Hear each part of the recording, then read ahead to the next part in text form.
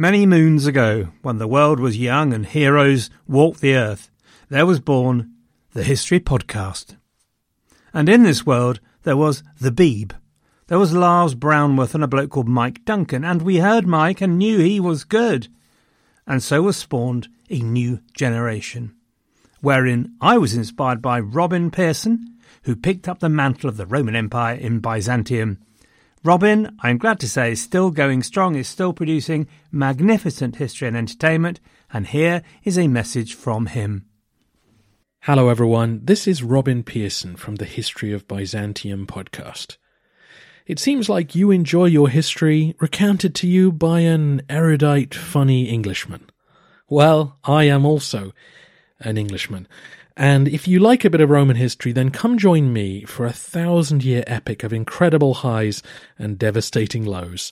Check out The History of Byzantium wherever you get your podcasts, or go to thehistoryofbyzantium.com. For now, back to David. A lot can happen in 3 years, like a chatbot may be your new best friend. But what won't change? Needing health insurance. United Healthcare Tri-Term Medical Plans, underwritten by Golden Rule Insurance Company, offer flexible, budget-friendly coverage that lasts nearly 3 years in some states. Learn more at uh1.com.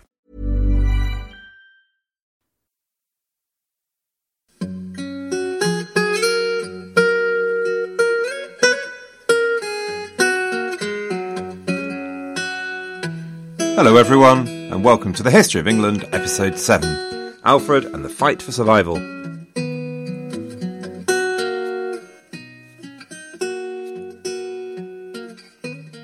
As the more experienced listeners among you may have noticed, we are now following broadly the same topography of the original episodes, written back in the days of my youth, in 2011, but adapted and made fuller where I feel the need.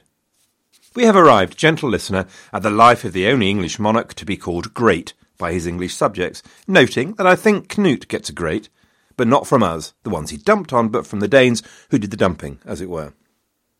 But enough of dumping.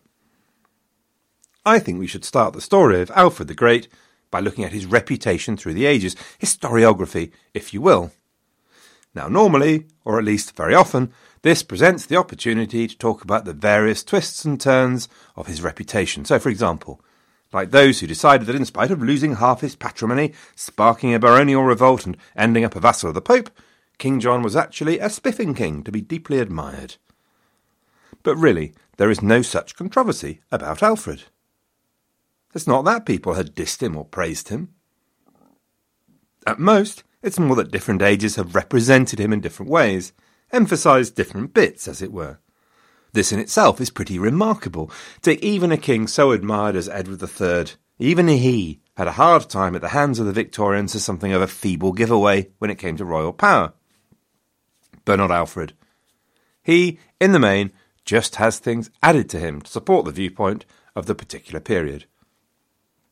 So nobody lost any votes by praising Alfred, though I suspect Alfred is no longer quite as famous as he once was.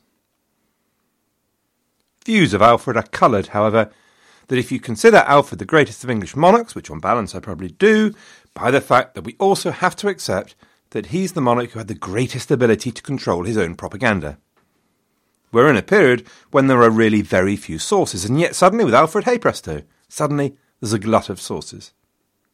I say glut. The early modern historian would weep with despair at the feeble collection it presents. But the glut, such as it is largely due to Alfred himself. In particular, but not exclusively, we have the Life of Alfred by Bishop Asser, an Alfred enthusiast without parallel.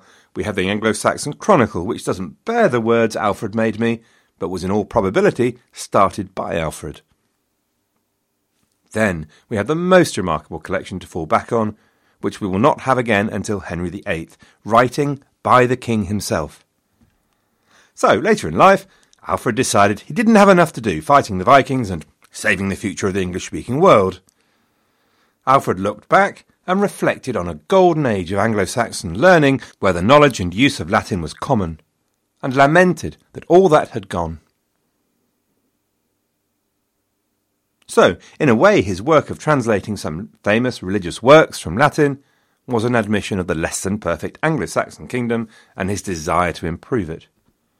So we can make some inferences from the works he decided to translate, but more directly, Alfred wrote prefaces to some of them, such as the preface to Gregory's Dialogues, Gregory's Pastoral Care, and Boethius's Consolations of Philosophy. It really is quite a remarkable treat. In these prefaces, we hear his own voice from all that time back. The evidence of Asser and another commentator, Bishop Wilsiger, would suggest that Alfred's contemporaries admired him as much as later historians would. However, there is just a suggestion that the generations following would not admire Alfred quite so much. I'm not suggesting anything as strong as criticism, oh dearie me no, just that to look for the perfect model of kingship, maybe Anglo-Saxons looked elsewhere. In a secular sense, it could well be that the heroes referenced most were Egbert, who broke the Mercian hegemony, or Athelstan, who could first convincingly be called King of all England and broke the power of the Celtish nations at Brunanburh, and Edgar, who made the same row him down the River Dee, and who reformed the practices of the Church. But actually the Anglo-Saxons were also terribly picky about their heroes, and they preferred something a bit more saintly. And so actually it was Saint Edmund, the martyr we spoke of last week, who was preferred as an Anglo-Saxon saint.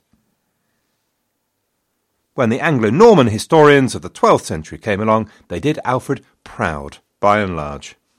I speak of the likes of Odoric Vitalis, William of Malmesbury, Henry of Huntingdon, Florence of Worcester. You'll enjoy those when you get to them, particularly William. But despite this, the Norman kings were not moved to elevate his status. They too preferred royal saints. And so it was Edward the Confessor and again St Edmund the Martyr who appeared beside Richard II on the Wilton diptych, for example. Then why with Edward III, I have to say? Why select a pair of losers as patron saints? Anyway, around this time also you get the addition of the problem that besets Alfred. Folks want to use his unchallengeable name to help their own cause. So it's in later medieval times that Oxford University, for example, claims Alfred to have founded a college there, entirely spuriously. That's very Oxford. However spuriously, it demonstrates that the position of Alfred in the pantheon was safe and growing. There are a set of medieval English poems called The Proverbs of King Alfred, for example. And with the Reformation, the fact that he wasn't a saint no longer held Alfred back. On the way, the Normans were beginning to come in for a bit of stick, which is always a good thing, so Alfred's learning was a good example, it was said, of the pure Anglo-Saxon religion before the Romish Normans came along. Archbishop Matthew Parker published a new edition of Asser in 1574, though naughtily he added the burnt cake story. Seriously, Matthew, for shame. And Alfred makes an appearance in Fox's Book of Martyrs, which was a phenomenally successful piece of publishing, of course. It's now in the 16th century that Alfred finally acquired the cognomen Great, so it took a while. From then on, Alfred is constantly being held up as an example of something for somebody. Robert Powell produced a biography in 1634 trying to squeeze Charles I into Alfred's mould.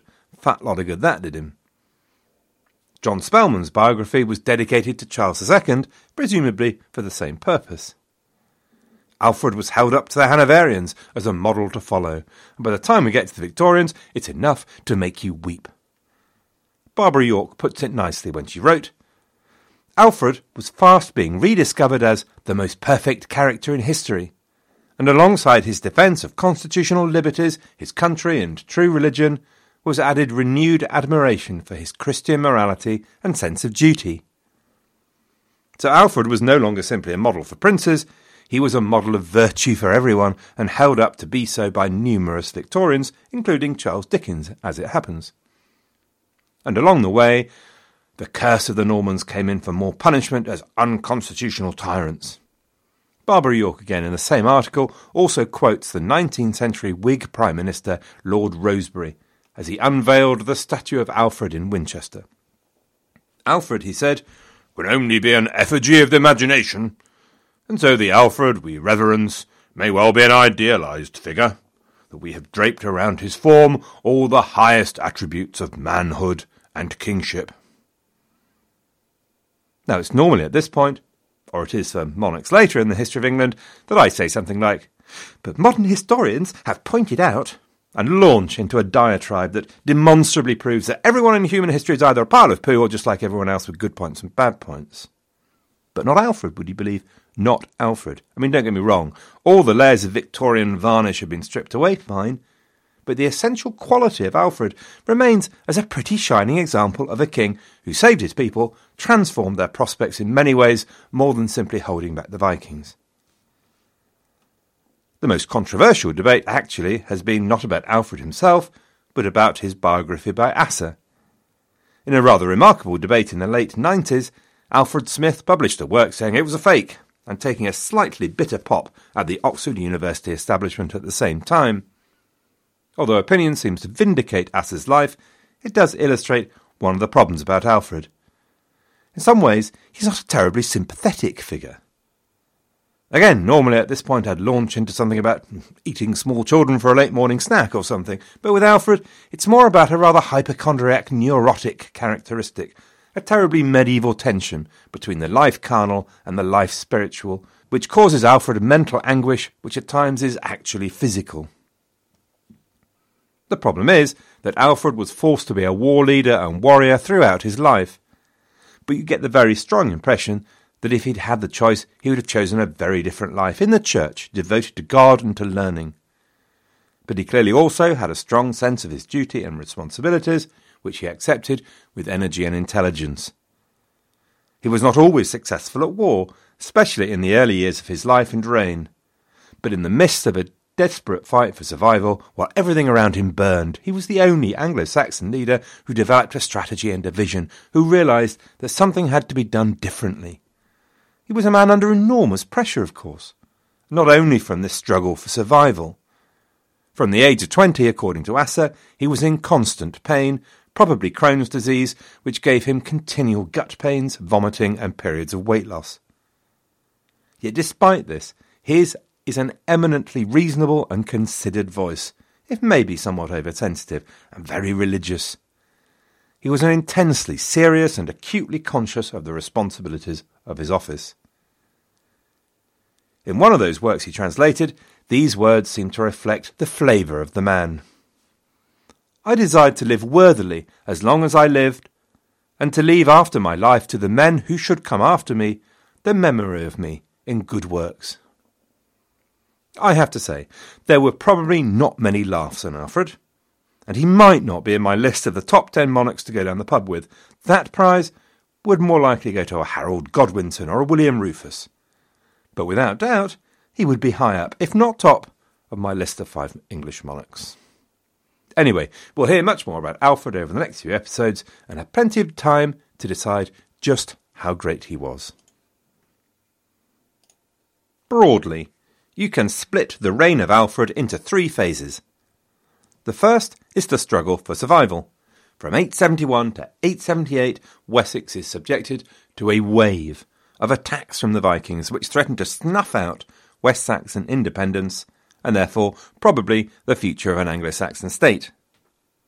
The second is a period of reconstruction and reform where Alfred prepares and strengthens the West Saxon state up to about 892.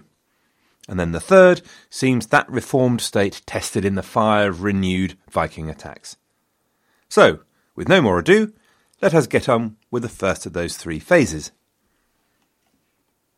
Last time we left Alfred in something of a pickle.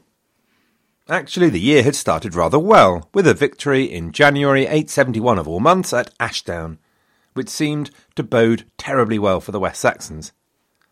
By this stage, by the way, we appear to have lost both Ivar the Boneless and Ubba, neither of whom are mentioned again. So it appears to be Halfdan who led the Vikings at Ashdown. But it's difficult to avoid the conclusion that despite all the talk of a great victory, of the death of a Danish king and 5 jarls, that Ashdown wasn't actually quite the triumph it appeared to be. After all, the West Saxons were then forced to fight 2 more battles, both of which they lost. Having said that, neither are the West Saxons forced from the field at this point, which suggests again a series of running skirmishes going on here, or raids. Then came April 871, and the death of King Ethelred, and the arrival of reinforcements for the Danes and the great summer army. The leader of this new contingent is almost certainly a Dane called Guthrum. Remember Guthrum, he will be with us for a while. Within a month, Alfred took his army further west into Wiltshire to a place called Wilton. Unfortunately, Alfred made a poor start as a king in battle, actually. Taken off his guard by the speed and mobility of the Vikings, he and his men were surprised by the Danes and soundly defeated. During that year they fought 9 battles and countless skirmishes, but in the end it was too much for them and they were forced to buy peace from the Danes. But they had survived, and they still had their own king, and they had made the Danes fight hard for every inch, and at Ashdown at least had shown that the great heathen army was not invincible. It is at very least a completely different story to Northumbria and East Anglia. The Danes retired to the ostensibly Mercian town of London, and for the next 5 years Wessex had a sort of uneasy peace and the chance to rebuild, though in contrast to Alfred's later reign, there's no great evidence they used that time particularly wisely. The Danes were distracted because they were having some difficulty with their conquests elsewhere. Their puppet king in Northumbria, Egbert, was thrown out by his English subjects, and Ricsige established an independent Northumbria again for a short period. Although the Danes went north, they failed to get rid of him, and in 873 they came south again and had a go at Mercia. Burgrud, the king of Mercia, has an unfortunate historical record. All we know of his 22-year reign was that he asked Wessex for help to deal with the Welsh, that he was defeated by the Danes in London, and paid tribute to the Danes for the privilege of seeing them make free with his town. So, it's unlikely he was feeling confident when the Danes came his way in 873. If so, he was right. Burgrud was driven from his kingdom and fled to Rome, where he was to die in exile to be buried in the church of the Saxon Quarter. So passes unhappy Burgrud from our story. We might suspect at this point, with a major Danish army in the field for over 8 years, that they were here to stay, to create their own kingdoms. But as yet, they'd not followed through on that threat, and for the moment the Danes continued to follow the puppet king approach, despite their problems with Egbert in Northumbria. They installed in Mercia Ceolwulf, described by the Anglo-Saxon Chronicle as an unwise thane or foolish thane. Ceolwulf had the clear instruction that if the Danes wanted anything, he was to give it quickly, completely, no argument, even if it was in fact his kingdom that was being asked for. So this was an indication that if the Danes weren't yet ready to settle, they probably would be soon.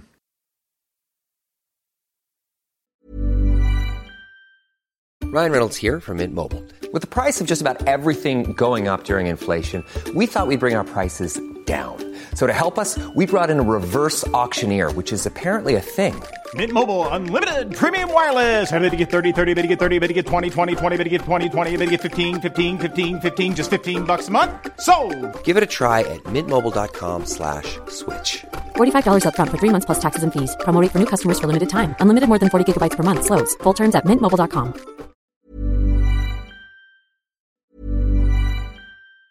Mom deserves the best, and there's no better place to shop for Mother's Day than Whole Foods Market. They're your destination for unbeatable savings, from premium gifts to show-stopping flowers and irresistible desserts. Start by saving 33% with Prime on all body care and candles. Then get a 15-stem bunch of tulips for just $9.99 each with Prime. Round out Mom's menu with festive rosé, irresistible berry chantilly cake, and more special treats. Come celebrate Mother's Day at Whole Foods Market.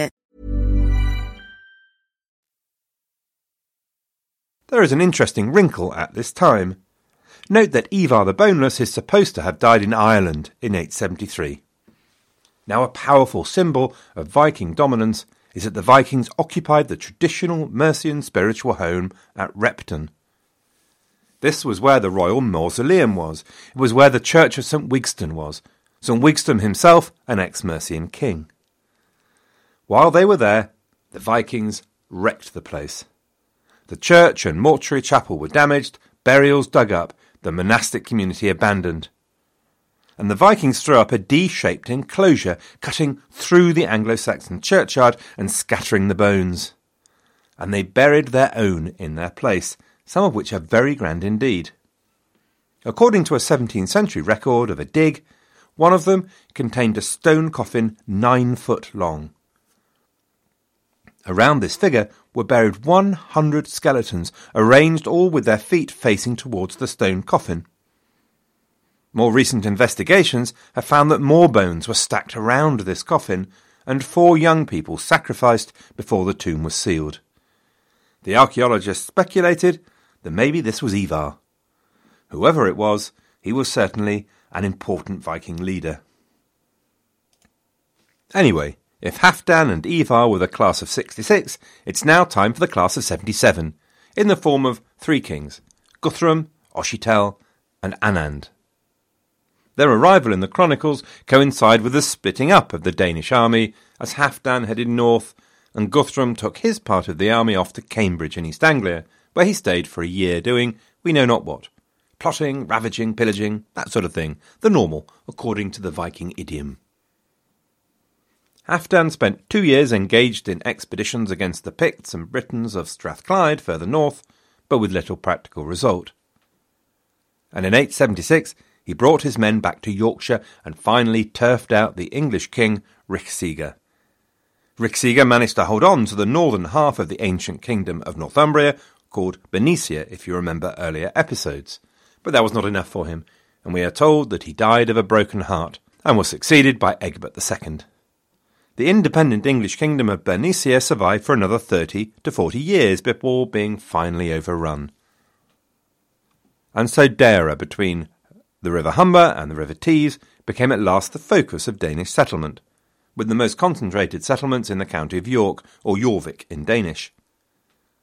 But it's possible that the settled life was not for Halfdan, and it could be that he headed to Ireland and was killed in 877. He certainly passes out of our story at this point. Meanwhile, Guthrum and his 2 business associates had designs on the last independent English kingdom. Yet again, the Danes proved the benefits of their superiority at sea.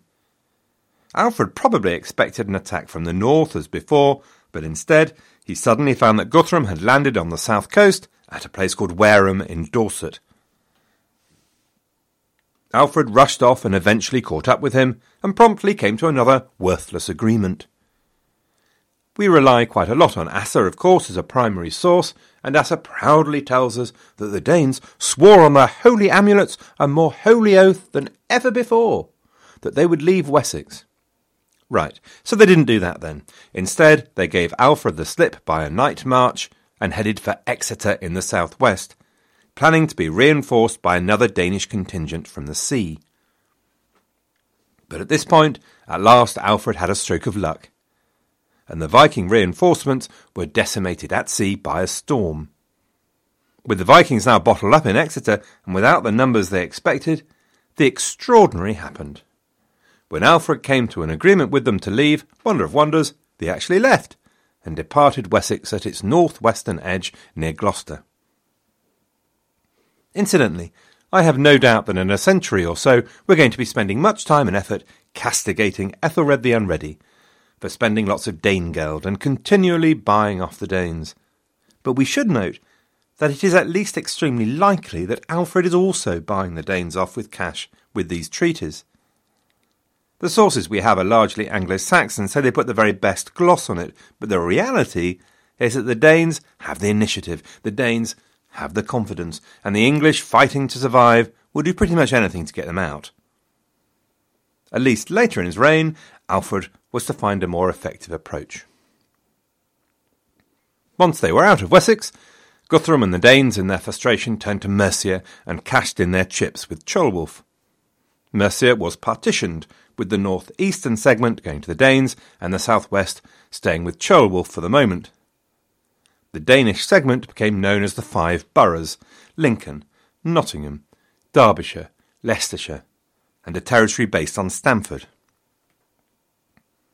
While this was all going on, the Danes had maintained a force at Gloucester, and when winter arrived, Alfred and the Anglo-Saxons could breathe a sigh of relief and gather their strength for the spring. After all, the Vikings never broke their winter quarters, so they were safe for a while.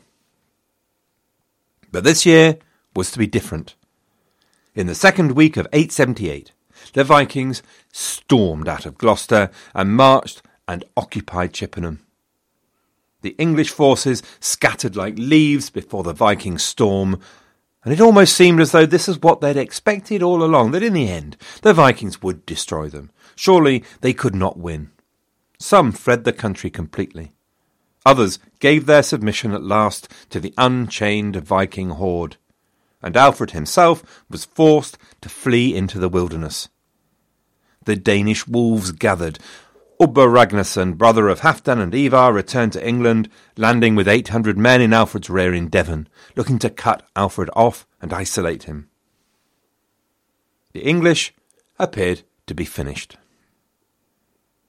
What came next was, in the words of Sid Widdell, the greatest comeback since Lazarus. Alfred was trapped with his closest thanes in Athelney Marsh in Somerset. The Viking army was in total control, and a fresh army had just landed. But the comeback started at a place called Countersbury Hill, where a group of Alfred's thanes, besieged, burst out and defeated the Danish force led by Ubba. Alfred spent 7 weeks in the marshes in Athelney, and gradually his confidence and that of his followers returned. He fortified his position. He organised raids against the Vikings. This is the time of the legend of Alfred and the Cakes, and the time when Alfred reflected on his kingship and what he needed to do to make Essex safe from the Danes again. In the translation he wrote of Gregory's pastoral care, Alfred wrote in the preface this: "For in prosperity the man is often puffed up with pride. In hardship he is forced to reflect on himself, even though he be unwilling." The words raise the image of Alfred reflecting in the marshes on how he could respond better to the challenge that the Danes presented. And during those weeks, Alfred used the structure of the Kingdom of Wessex to gather his own strength. He sent messengers out in all directions. They went to the aldermen, thanes and lords throughout the shires. They also went to the 100 courts and meeting places where they could address all the people. A short word of explanation is needed here about the structure of the administration in Wessex, and it's something I'll come back to in a later episode in more detail. But for the moment, suffice it to say that the aldermen were the king's administrators. Each was given a shire to manage. Each shire was divided into territories called hundreds, and each hundred had a court. That 100 court did more than administer justice. It was a meeting place and a means of communication too. The meetings were often held outside so that everyone could be there and hear. The point for now is that there was a ready-made way for the king to communicate with his people, and that's what Alfred did through March and April of 878. Alfred had earned himself the time he needed in the marshes.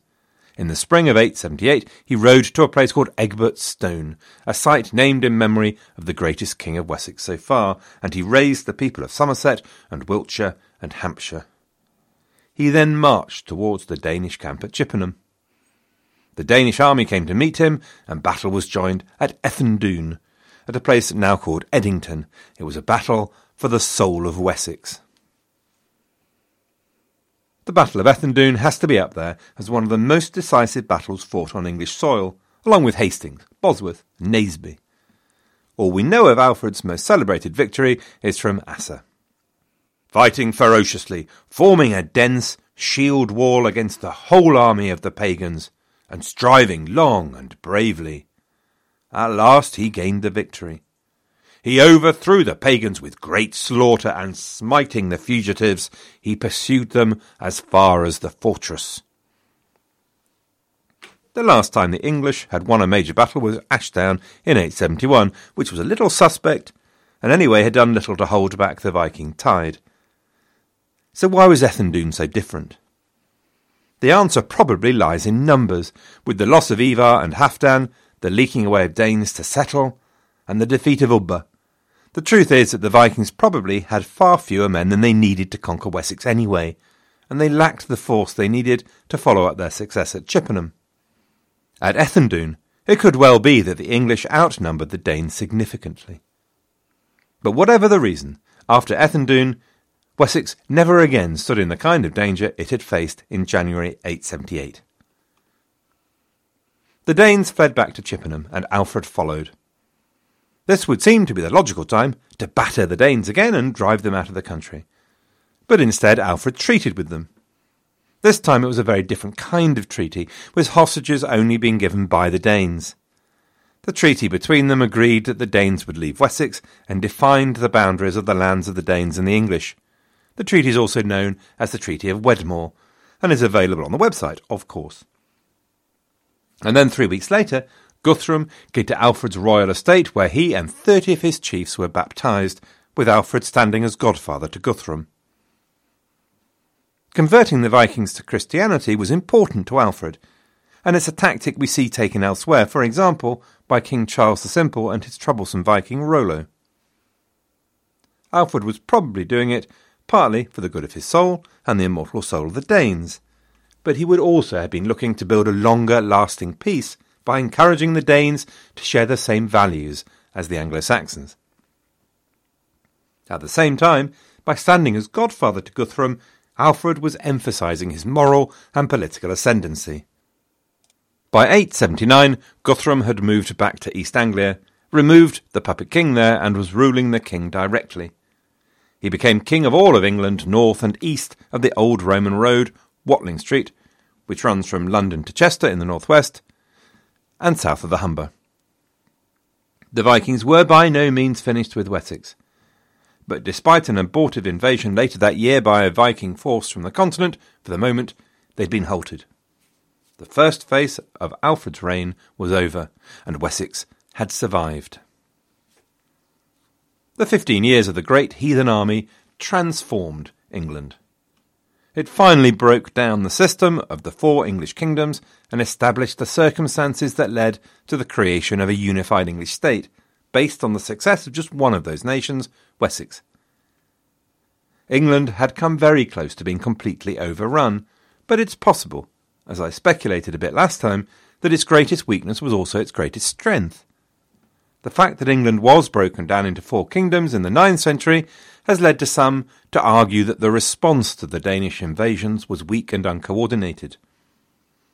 Then it's true, we see very little cooperation between the different English kingdoms, and in fact each one was sometimes very willing to pay the Vikings to move off their patch and go and pillage another one. But the division might well also have been England's saving grace. Okay, it's not quite as simple as this, but essentially in 1066 a single army was to end the unified Anglo-Saxon state in just one battle. With Harold dead, resistance quickly came to an end. But the great heathen army had to contend with 4 independent kingdoms, and each one of them had to be subdued. By 878, even though 3 of those kingdoms had fallen, 1 still remained to fight on. Alfred could now turn his attention to rebuilding his kingdom. Over the next 4 years, Alfred was to put fundamental reforms in place. His reforms would cover all aspects of the English state, the law, military, trade, religion, learning.